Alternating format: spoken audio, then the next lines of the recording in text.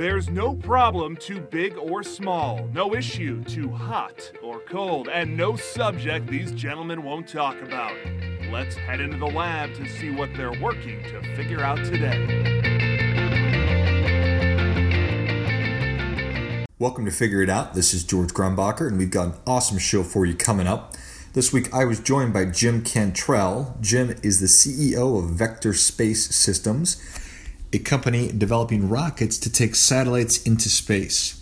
We had a great conversation that went from the overall space industry to the specifics of the rockets Vector is designing to the personality traits and characteristics he most values and the advice he gives to young people. Vector is scheduled to launch one of their rockets next week, so keep an eye on the news. You can find out more information about Jim and Vector at vectorspacesystems.com, as well as their company Facebook and Twitter accounts, which are listed in the show notes. Definitely encourage you to check it out because it is fascinating. If you'd like other information on the conversation today, you can click Contact Us in the show notes and we'll get you what you need to make that happen. Thanks as always for listening. Remember to tell a friend. That's enough about that. Let's go. Let's get into it and get down to it. Welcome to Figure It Out. This is George Grumbacher. Joining us in spirit today is Centauri Minor. Helping us move from awareness to action is Jim Cantrell, the CEO of Vector Space Systems. Welcome, sir. Thank you. Glad to be here. Appreciate you being on today. From taking part at Auto Shop at Yucaipa High School to disrupting the space industry. Jim, what are you working on here? We're building rockets to give people access to space. So what we're doing here is called Vector Space. And Vector is building, first of all, small rockets that can launch small satellites. So unbeknownst to people who aren't in the industry, the space industry is going through somewhat of a transformation, much like the computer industry did in the 80s, where the satellites are getting smaller, they're getting less expensive. Back in 20 years ago, satellites typically were $100, $200, $300 million each. Took 4 and 5 years to build. Launch costs as much to do that. Nowadays, there are satellites that are being built for tens of thousands of dollars, size of a loaf of bread, and could be launched for hundreds of thousands of dollars. So they're proliferating in numbers, kind of like the PCs did back in the 80s. And so what we're seeing now is the industry is literally transforming from the old hardware-centric to a more small software-centric industry. And it's in the early stages, and that's what we think is going to be a fundamental transformation of the way humanity uses space for commerce, for communications, for observation, and so forth. And so what Vector was stood up to do was to lower those barriers to getting first the assets in space and later the intellect and the ideas into space. Got it. Now, I think that I read somewhere on the website it talks about how it's a $400 billion industry. Why not 375? Why not 450 billion? How does that number come about? Market estimations are kind of like politics. You believe what you want to see. Right. So it's roughly a $500 billion industry. Okay. Sorry about that. That's okay.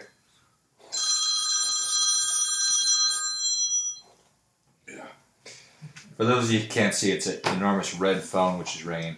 No. Yes. It's roughly a $500 billion industry. It's growing pretty fast. So of that $500 billion, the majority of it's actually satellite services.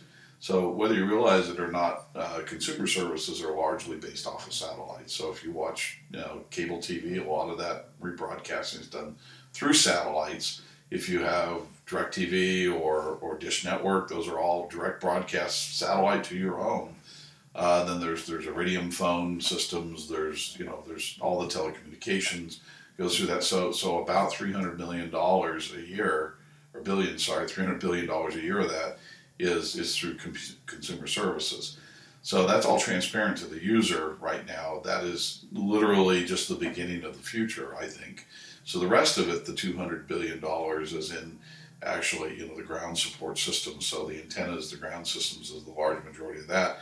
Then you get down to building the satellites and the rockets. That's actually, in the $100 billion category. So that's the more minor part of the industry, oddly enough. So most of the money that's made here is made in the services. So with that idea, you can see that once people are able to lower those barriers, we think that that's going to grow sort of the top end of that, which is the data side of the market. And so we are firm believers that we're looking at the next multi-trillion-dollar industry, and there's not many of those. No. The industry itself right now is sort of antiquated. It's old. It was a government-led industry, and there's nothing wrong with that origin. But recognize that the government, when it dominates an industry, does so in what I call a Soviet economic system. And I say that deliberately be provocative in thinking about it. So if you realize that when the government builds something, they set a 5-year plan typically of what they want to build, so they can set their 5-year budget. They set the price for it because they have a budget. They set what's going to be built, how it's going to be built, and then they choose who's going to build it. And I spent a lot of time in the former Soviet Union, and I'm here to tell you it's exactly what the Soviets did. So we built a system that mirrored the Soviet system to defeat communism in defense of capitalism, one of the great ironies of my life. Mm-hmm. So what really is happening is we have an industry that has grown up around that, has evolved around that is really not prepared for a commercial, truly capitalistic kind of approach. And so what we're finding is this microsat industry is really where the capitalism is starting to get injected, primarily because the costs are lower, and so that the investment dollars are attracted to that because they can take risk on low investment dollars. And so if you're going to spend $100 million on some business idea or some asset, you're going to take less risk than that with that $100 million investment than you would with $1 million investment. Sure. It's one of the basic principles of investment. So that's the beauty of this microsatellite revolution, as I'm calling it, is it's attracting a lot of investment dollars from people that you'd never expect to ever have invested in space applications. For example, what are some of those applications? So one of the major ones right now, and I think this is just the tip of the iceberg, is Earth imagery. Okay. So traditionally, Earth imagery, if you go back to the 50s and 60s, was derived from high-altitude aircraft or spy satellites. And it was used so that we could know what our enemies were doing. Were they massing troops? Were they doing all these things? And so, ironically, over time, the government who built those spy satellites sort of put themselves out of a job because their spy satellites became bigger and more expensive. And then in the 90s, the commercial satellite, imaging satellite revolution occurred, where it was actually made legal so that it used to be illegal for U.S. companies to do Earth imaging below a certain resolution. And so there were some reforms in the commercial thinking during the Reagan era, primarily, that allowed commercial remote imaging to be done from satellites. And what's happened is that capacity was so enormous and the capital efficiency of those companies was so high that they outpaced the government. And so now the government buys all their spy satellite imagery from private companies and only builds a number of spy satellites for what they call exquisite measurements. Okay. So in other words, very special things that there's no commercial demand for. So we found through having this enormous volume of commercial satellite imagery, we get things such as Google Maps. We get things such as these services where you can look at your town as it evolves. And one of the problems with the way it's done now is there aren't enough satellites up there to produce enough images on a regular refresh basis, so they tend to be a little slow. So if you watch your house on Google Maps like I do, I can tell you almost when the pictures are taken, and they refresh, if you're lucky, every 6 months, if you're unlucky, every few years. Got it. And so what we're finding a lot of these small companies are starting to do is build constellations of these little satellites that have less resolution than, say, Digital Globe has, but they have more often refresh rates than the Digital Globe guys. So this gives the public sort of a different set of imagery. And for example, Planet Lab is one of the bigger companies in this respect. And their whole motto is a refresh image of every surface of the Earth every day. And so they want to create this living, breathing image cloud of Earth. And so you start to think of what can you do with that.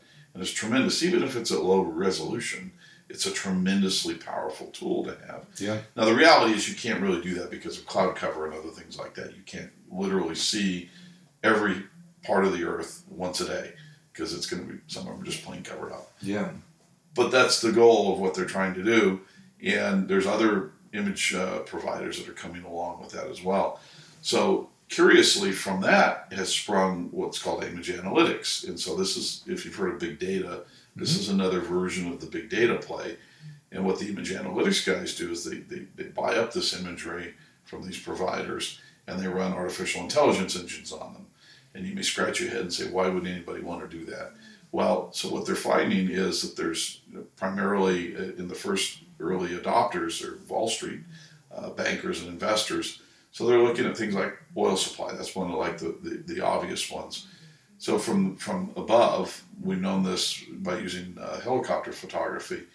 You can see how much oil is in one of those storage tanks because the top actually goes up and down. You don't see that when you drive by. But if you look at it from top, you can measure how much is in the tank by the shadows that are cast. Wow. So if you develop a artificial intelligence engine that scans all the images for round shapes with shadows, what some of these companies have found is there's oil storage facilities nobody knew existed. And they can get a dynamic everyday measurement of how much oil capacity is out there and how much is in storage and so forth. So you get a real-time view of what's going on in the commodity market, and then they make their bets based on that. Other examples, what's going on in parking lots, okay? So watching traffic in parking lots. If you look at it certain times of the day, you can see where the traffic goes, and that means this is where people are going. So you can predict, potentially say what Walmart's revenues are going to be by how many people are shopping there. So there's one famous example at Chipotle a number of years ago when they had this ramp up and their stock price went up. People were actually looking at their parking lots with satellite imagery, and they discovered that there was a lot of gathering around Chipotle of cars. So it was a very popular place around noon and around dinner time. And so there were a lot of bets placed on Chipotle. People made a lot of money off the satellite imagery. It's public data. Right? Yeah. So then the question becomes, what can you do with this? And really the sky's the limits, right, with this kind of data. Now, in this case, these analytics companies have to recognize a customer that will pay for this data feed and then justify, creating this artificial intelligence engine. So we foresee a day when these kinds of constellations exist and that the average consumer can then develop an app, much like you see on your cell phone, and you can deploy that app onto the constellation, and it can do its own little artificial intelligence engine. So somebody might be interested in a very specific thing, for example, a county building department. Let's scan the county we're living in and find all the new buildings and check them against the permits to make sure we don't have illegal buildings. That's sort of an easy example. But you can imagine everything from that to other Wall Street folks who have their own particular interest. So once those barriers to access come down, we think this creates a gigantic explosion of big data for surveillance. So that, sort of putting my libertarian hat on, the other side of it is our government can't hide from us as much as they'd like to, and other governments can't hide from us, and governments can't hide from governments. And if there's a lesson from the Cold War, which I lived through, is that transparency actually is the pathway to peace. And one of the reasons, and we still have the Open Skies Treaty with the Russians, they fly their aircraft over our facilities and they're free to photograph them. That policy of openness and open skies is really what kept us from blowing each other up. So I'm a big believer in this as being a positive force to mankind, a positive force to prevent tyrants from doing things to their populations. If we'd had this sort of thing in World War II and people would have seen the death camps coming together, can you imagine, the social force that would have come together to prevent that? Right. So wearing that, I think it's also a very good force for positive in humanity. And one of Elon Musk's goals in putting his internet in the sky up is sort of the same thing. If all the world's populations can communicate, that gives less opportunity for the governments to oppress the populations and keep them trapped. Right. Here all this time I thought that we were trying to go to outer space for stuff in outer space, and it turns out it's all Well, it starts here. See what's going on. We live on this planet. It starts here.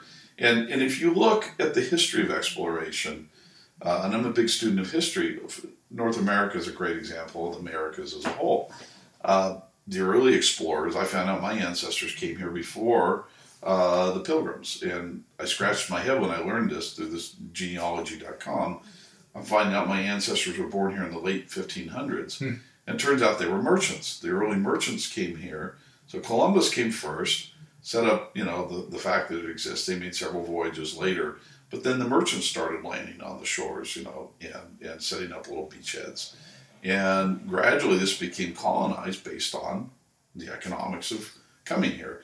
Some were seeking religious freedom, and for whatever reason, the Pilgrims sort of get the credit for being the early settlers in the United States, but that's not really true. It was the merchants that came here. Makes sense. And it was the merchants that built the roads. It was the merchants that built the cities.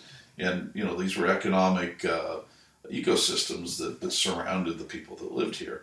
So the same thing is happening in space and will continue to happen in space, whereas as we move off this planet, which is our destiny. I mean, there's no doubt in each one of us we have that DNA that all our ancestors had that made us want to leave. You think of what caused people back in let's say the 1600s even, to give up a comfortable life in Europe in a village that you knew, get on a boat and go to some place that somebody tells you is a great place to go, and you got all this opportunity. Right, it's awesome there. You're gonna pack your family up. It's awesome there. We don't know the first thing about it. You don't No have idea. no way to have pictures, nothing. Get on the boat. You're on there for 3 months going across the ocean. You're laying on this strange place. Hopefully. Yeah, and take care of yourself. So those people had some very strange DNA in their bodies that made them wander, and they believed in making things better for themselves and they could explore. That still exists, especially in this society here in the United States. I think that's one of the things that makes us different in this country, is because we are descendant from those people who sort of genetically self-selected themselves from the population by doing that. Not to say any superiority to it, it's just a characteristic of our ancestors. So it's not surprising to me that the space exploration really begins from this country as well. Mm-hmm. And clearly we're not the only ones doing it, but it's one of the places where it really, really started, because we are a frontier society. Mm-hmm. So that economics we're seeing is spreading the presence of humanity, even through robotics, into space on a pretty persistent basis. It's just a matter of time before that goes to other bodies in the solar system that make sense to be on. So the Moon, Mars are really the two that kind of start to make sense. Beyond Mars is tough. Closer than the Earth is tough. So those are probably the ones for now. And then eventually, when I was a kid, I watched Star Trek and wanted to build the Starship Enterprise. Yeah. Growing up in a dusty little town in Yucaipa, that was my big dream, right? And who knows? We'll have the technology someday to do that. But it's this economy following the explorers, reinforcing the ecosystem that's really going to drive humanity into space. There's one of the things I really wanted to talk to you about was what is sort of best kept secret about space right now, and it seems that we've sort of answered it, that a lot of the applications are just turning the lens back on Earth. Right. What else do you know is really going on that the majority of people probably don't? So there's really two parts to what's driving space exploration right now. We use exploration in the general term. I mean, I call it space commerce. I view it literally as a business. So the globally observed Earth is certainly one of them that we put our finger on. The other one I alluded to is the globally connected Earth. And so witness just our terrestrial communications. I'm over 50 years old, and it's not very long ago I recall, making a phone call overseas was a big deal. Now we're connected by internet all times of the day. Right. I've got people in India that are sending me requests for consulting work, and the world is connected in ways that we never imagined. But it's still literally, believe it or not, in pockets. If you drive off, we're here in Arizona, if you drive off the beaten path here in Arizona, you don't have to get too far into the desert where you've got no cell phone coverage, therefore no internet, no communication. In a way, it's strangely refreshing. In a way, it takes me back to the 70s when all you had was landlines. Right.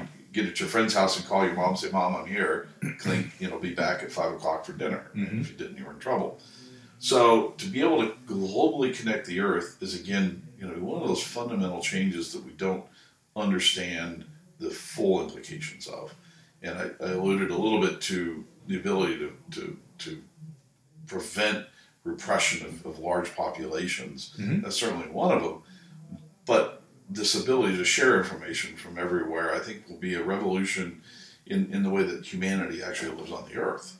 And so we are just beginning to see the tip of that iceberg.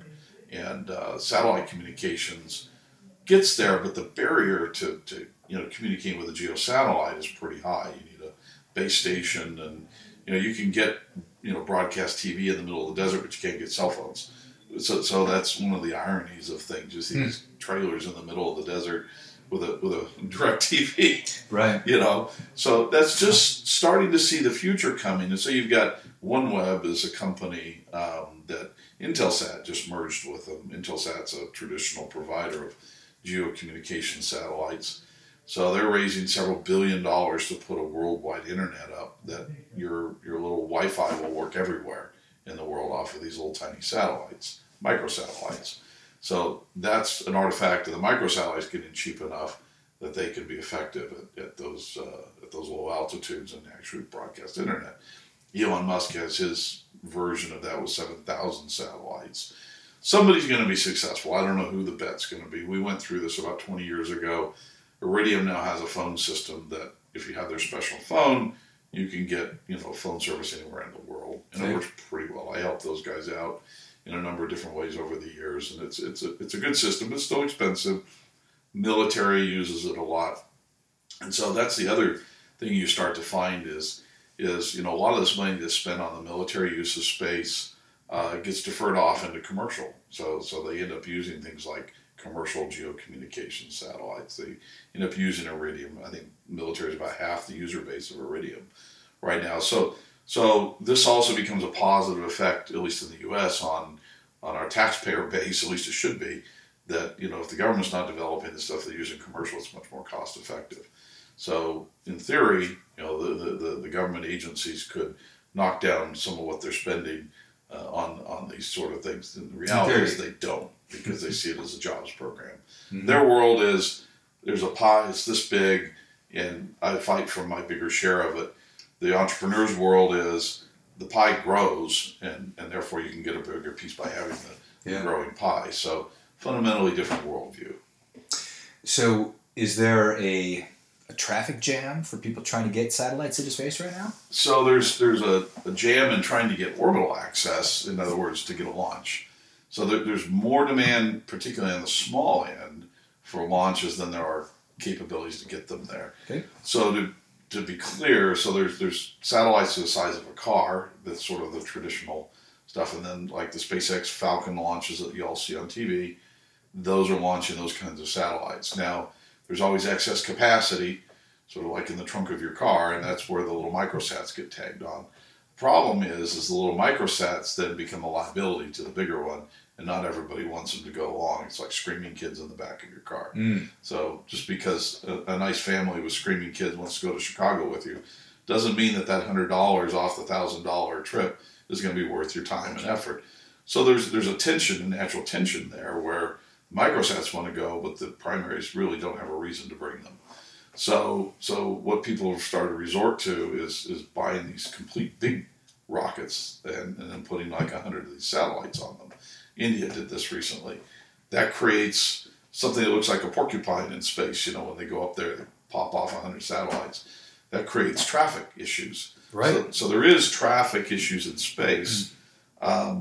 There's certain orbits that are very popular, and there's debris problems.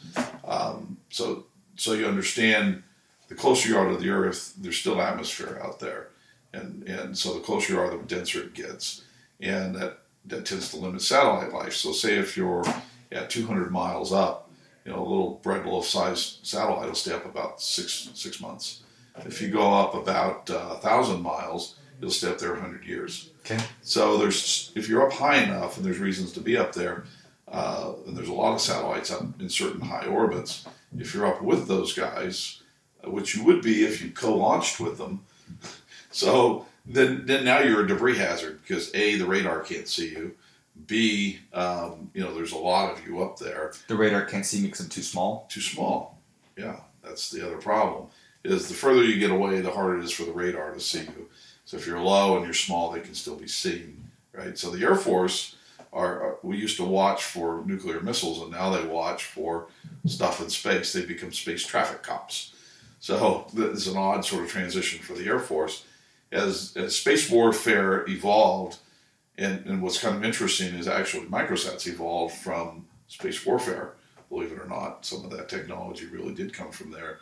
The Air Force got very interested in knowing what's in space so they can detect anomalies. In other words, if some hostile countries launch something hostile to their assets, they can track it and know about it.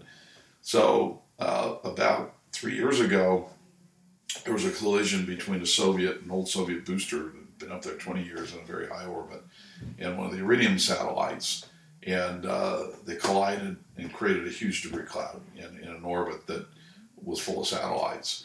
And so the Air Force, based on that experience, started a program out of the Joint Space Command where they're actually doing calculations all the time to see where the collisions might occur. So they let the satellite operators know, hey, at such and such a time with this satellite, you've got what's called a conjunction. You might hit. You're within, if you can imagine these imaginary balls around each of the satellites, your balls are going to collide because we don't know exactly where they're at. We've got measurements, but there's errors on the measurements. Yeah. And so you can't know for sure. I mean, there's some probability. So when the probability gets close, then they warn you, so maybe you can move your stuff out of the way. So that's a problem for the future. If you're down low, there's not so much of a problem because it tends to clean itself out. And how would you move it out of the way? So you have to have your own little rocket engines on the satellites. So okay, so the satellites have the ability to move. Not all of them. In fact, most of them don't because the rocket engines are expensive. So one of the things we're doing here is we have these little ion engines, and they use electric thrusters. So all satellites have electric power. You turn the power on this, and it ionizes a little titanium tube, creates thrust. And so if you turn that on ahead of time enough, you can move out of the way. And these things we can build for $1,000 a piece. Got it. So that's one of our technologies. It's a no-brainer. Yeah, hopefully. And so that's part of, we're trying to create an ecosystem answer to the microsat world and trying to anticipate some of these issues. And we want to be the guys who are the ecosystem guys, sort of the Apple of space, if you will. And so we've got the rocket. We're developing, I alluded to the constellation you could program. We call those software-defined satellites. We have a dozen patents on that concept. So we own that idea, and we're putting an imaging constellation up. And then the other side of it is all the technologies for our customers that come to us that we launch into space to make sure that we can help solve this problem of debris. Right. And space is big. That's probably going to be the statement of the show today. Is there a way to estimate? Do you know how many satellites are currently out there? I should know, but I don't. It's in the hundreds of thousands. Hundreds of thousands.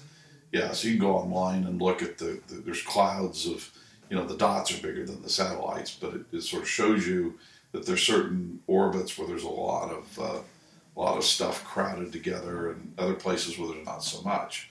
So there tends to be a lot in about 300 kilometers, more like 500 kilometers to 800, because those don't clean out very much. I launched a satellite 25 years ago that died, and it's still up in one of those orbits. It's going to be there for 100 some odd years. So the Vanguard satellite, which was one of the U.S.'s first satellites, is still up there. It's the only early one that we launched is still up there, so people have talked about going up and retrieving it. But most of the stuff closer just tends to take care of itself. Now it just falls.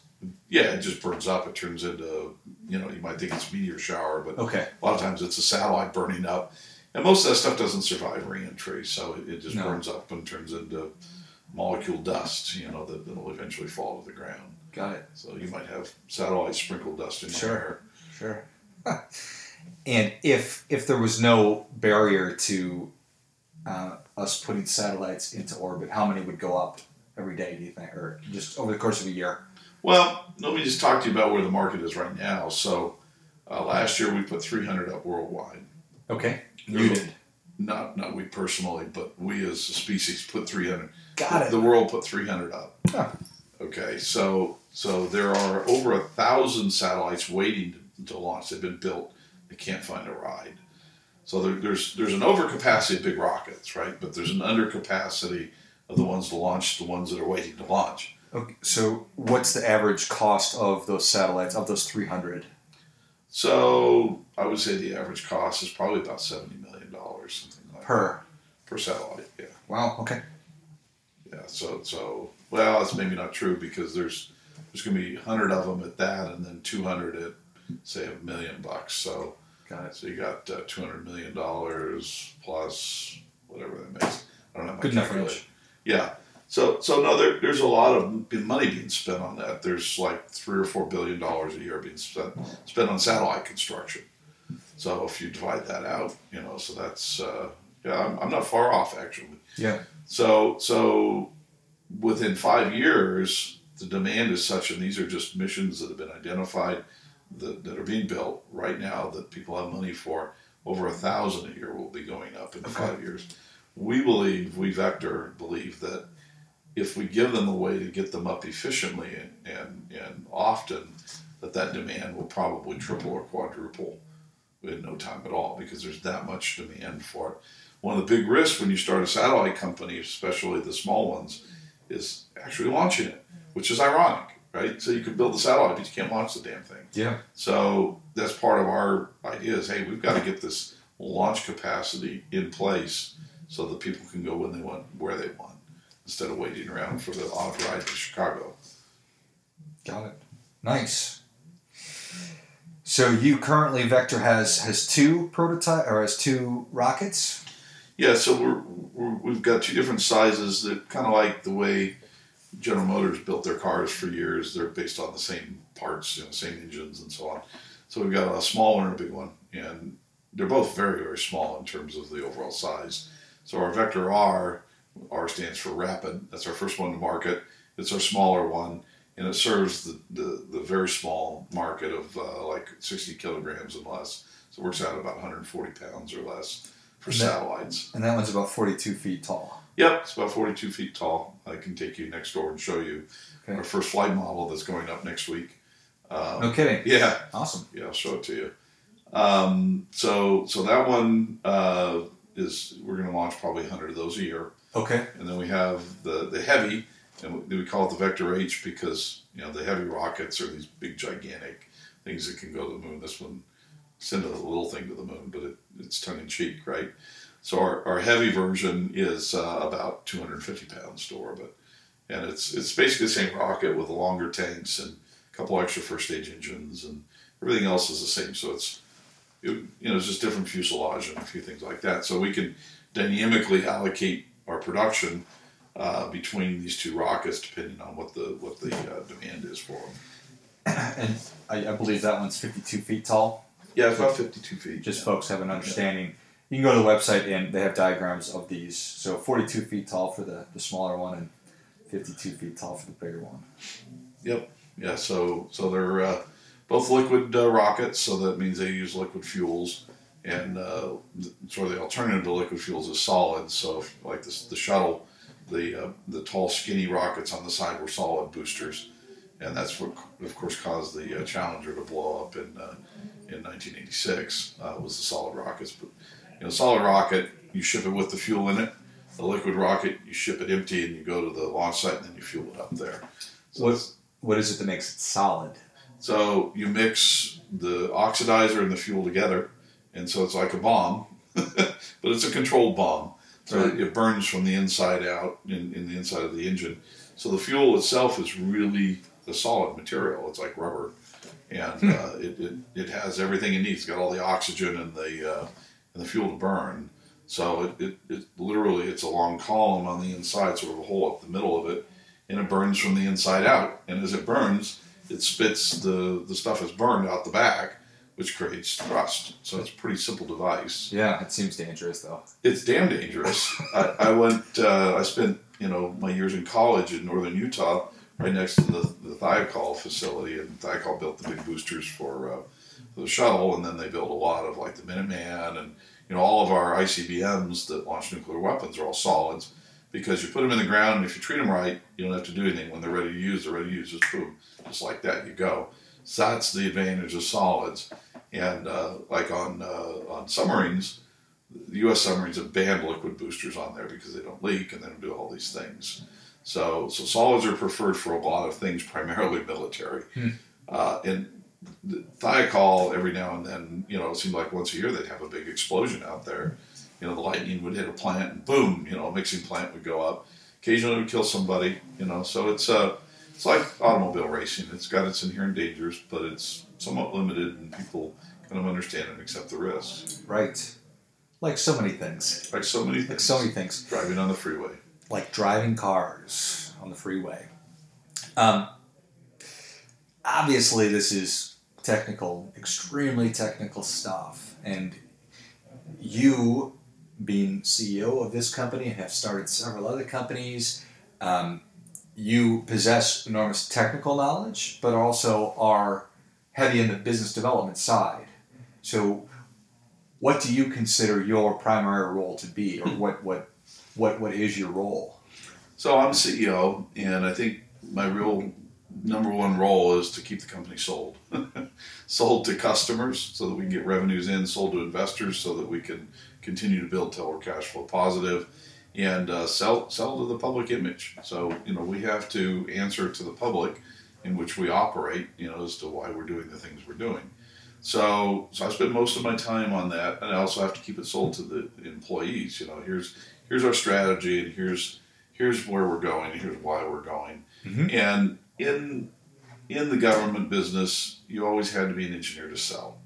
It was just selling to other engineers. Only engineers were really successful at selling. Because they wouldn't pay attention to you. Yeah, there's sort of a snobbery there. There's sort of this knowledge barrier as well. It's like you said, it's a highly technical thing depending on what you're selling. Mm-hmm. So early in my career, I discovered after spending 8 years and 2 degrees in engineering school, I really wasn't an engineer, at heart. So the engineers are typically very detail oriented, driven by certain things that I'm not driven by. So the question is, what the hell do you do with 8 years of education in engineering? And the answer is you either go into management or sales. So I ended up going into sales and did very well at that. And so this is a natural extension of that for me. I am very technical, actually. I understand these things, but I couldn't sit down and design something anymore. I was an analyst. I was an orbital analyst, and rocket propulsion and orbital mechanics are what I specialized in, and then satellites in particular. So I can stand toe to toe with a lot of my engineers, and I can smell bullshit when it's given to me, and I think that's really sort of bona fides to be a CEO of a highly technical company, is you have to have those things. And to be clear, there are people who don't have those things that are successful at it, but it certainly helps. Mm-hmm. I would certainly imagine. One of the things that really caught my eye on your website was, I think that it was the idea that what you're interested in doing is freeing up really brilliant people to do really brilliant things. Mm-hmm. So you guys don't need to worry about sort of the things you're not good at, only focus on the things you're really good at. Yeah, we're not smart enough to know all the things people would do with space assets. So our goal in life is to be here to facilitate those smart people. And like I said, I'm not an engineer. We're rocket guys here. We're not smart applications guys. We see a lot of things, and we know through what we see that there's a lot of potential out there. But the reality is we're not those guys. It's very similar if you watch Steve Jobs' return to Apple video out on YouTube. It's very instructive. He talks about when he came back to Apple the second time, their distribution system was in a mess, and so they were piling up products that they didn't sell, and they had to pay money on it. So he said, we're not smart enough to understand what people are going to want next week. We can't. So we have to design a system that responds to that. And when I watched that about 1.5 years ago, something ticked in me. Mm-hmm. And I said, that's exactly what the space industry needs, is a system that's responsive to those smart people and the needs of the entrepreneurs, the explorers, the scientists, that entire ecosystem of people that use space. Mm-hmm. And so what would that look like? And the answer came back to launch. Just solving this basic transportation problem is the first place you start, because A, it's low-hanging fruit, B, the market's ready-made, and C, if you don't solve this, the rest of it doesn't matter. Yeah. So then once you solve that problem, then we realized, we really had sort of a strategic thing that looked like a railroad in the Wild West in the 1800s.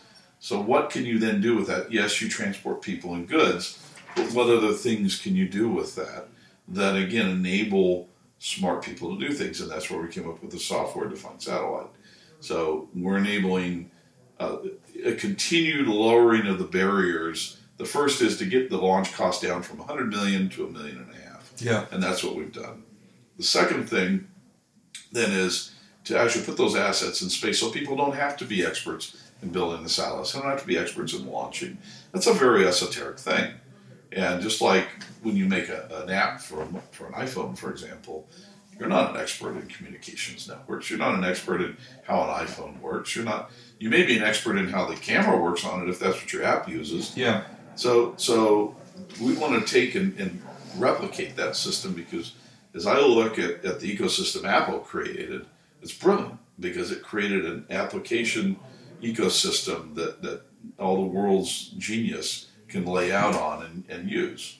And it continues to succeed despite who's in control of Apple. The ultimate delivery mechanism. Right, exactly. So that's we've been compared to Apple in the sense that our strategies are very similar.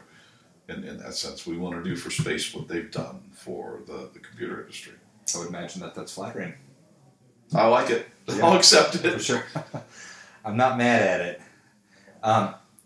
What values or characteristics what characteristics do you most highly value? Is it hard work? Is it persistence? Is it technical brilliance?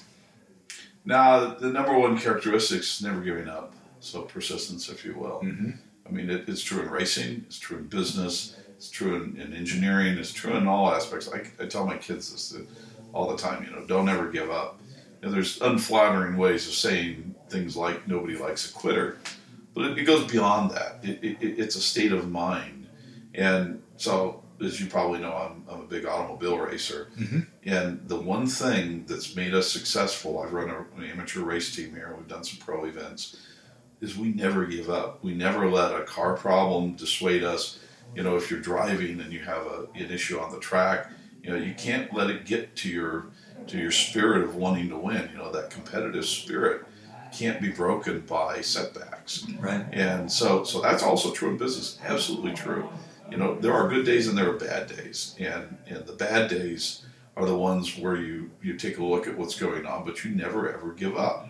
And, the bad days come and go. And there's always a good day that seems to follow, especially if you don't give up. Right. Yeah. So then the second thing behind that, I think, is having integrity.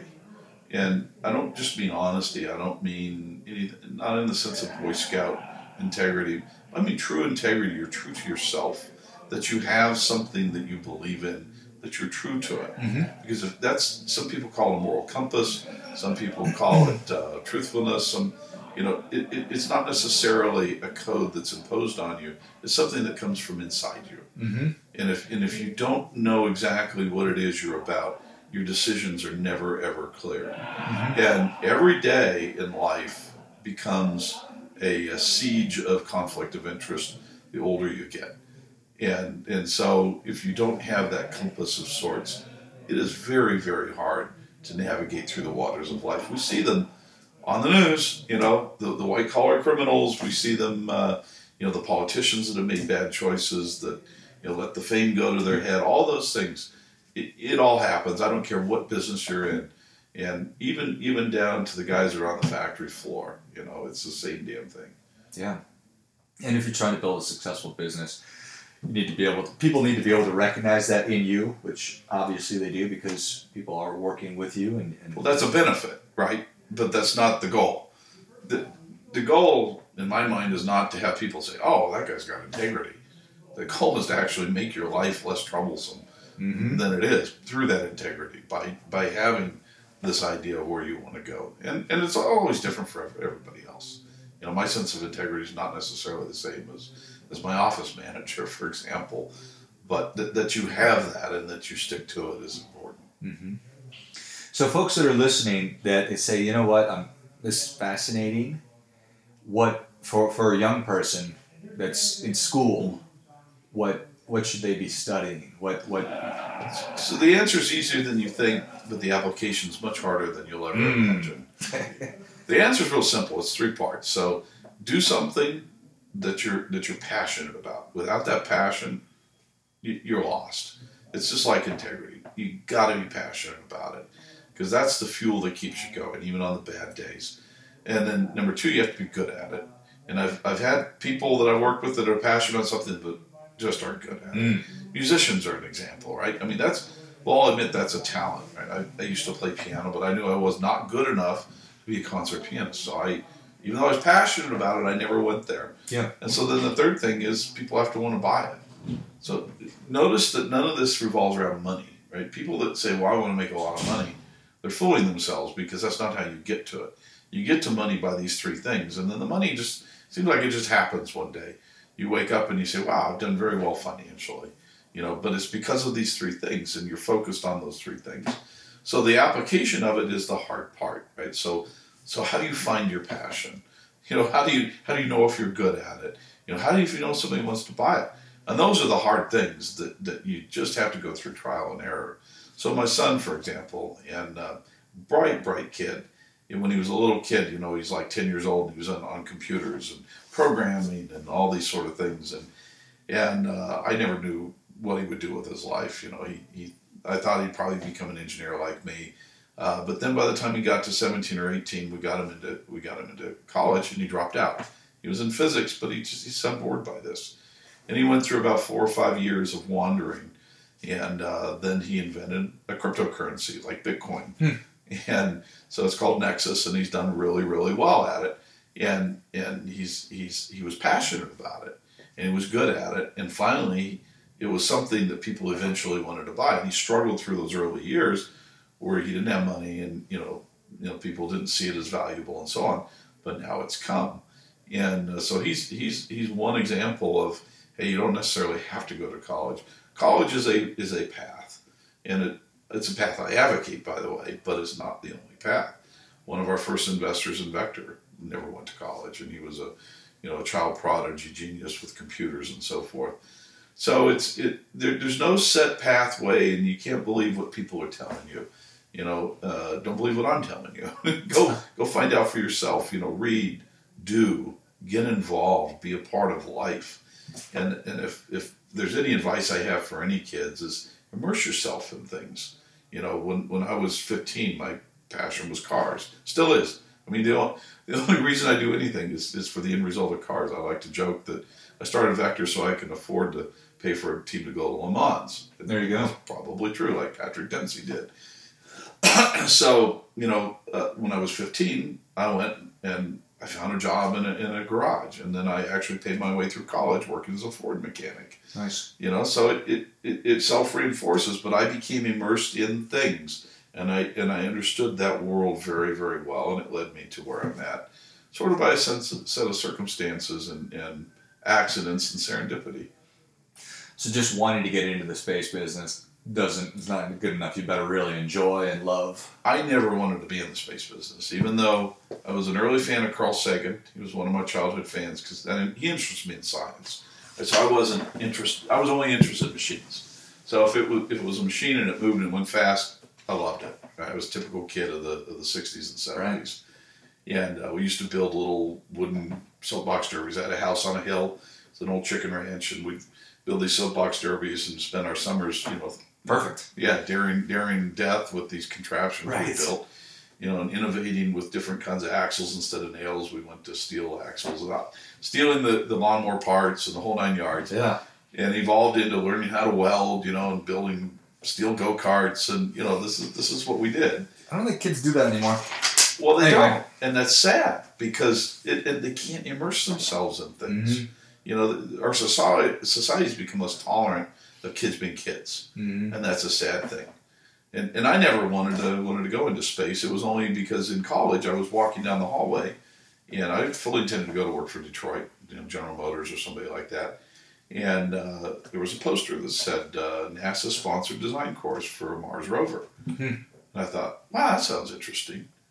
Okay, so I went and talked to the guy. His name was Frank Red. He was a retired Air Force colonel.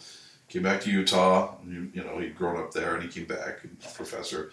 And he had this money. NASA paid him to have a design course. And so this was before computers, and I went home, and I was one of the few kids that had a drafting board in their college room, and so I did drawings and of the rovers, and I was an overachiever, and so that's how I landed my first job at Jet Propulsion Laboratory. Nice. The rest was history, right? And so I kind of got sucked into the space industry. It wasn't something that part was accidental. So you ask the question, so what are your three, okay, Mr. Hypocrite, what are your three things? What's your passion? My passion is building things. I don't care what it is I'm building. Mm-hmm. I built a house once, and I lost that in a divorce. People say, aren't you bitter about that? No, I love building it. I still dream about having built it.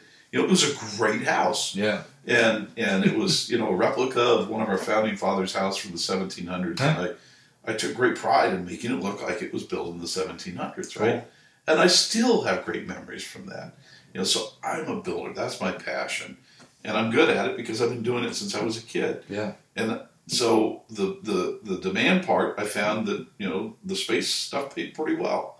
So I made a lot of money in space, so I stuck with it, And I have an automotive manufacturing business. It doesn't do nearly as well as the space stuff. Right. Financially, you asked me one of your first questions, is that a competitive business? You bet it is. There's a lot of people in it.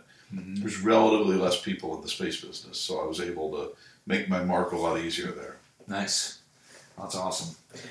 As our time is drawing to a close, and I appreciate everything you shared with us, what else do you want to get off your chest?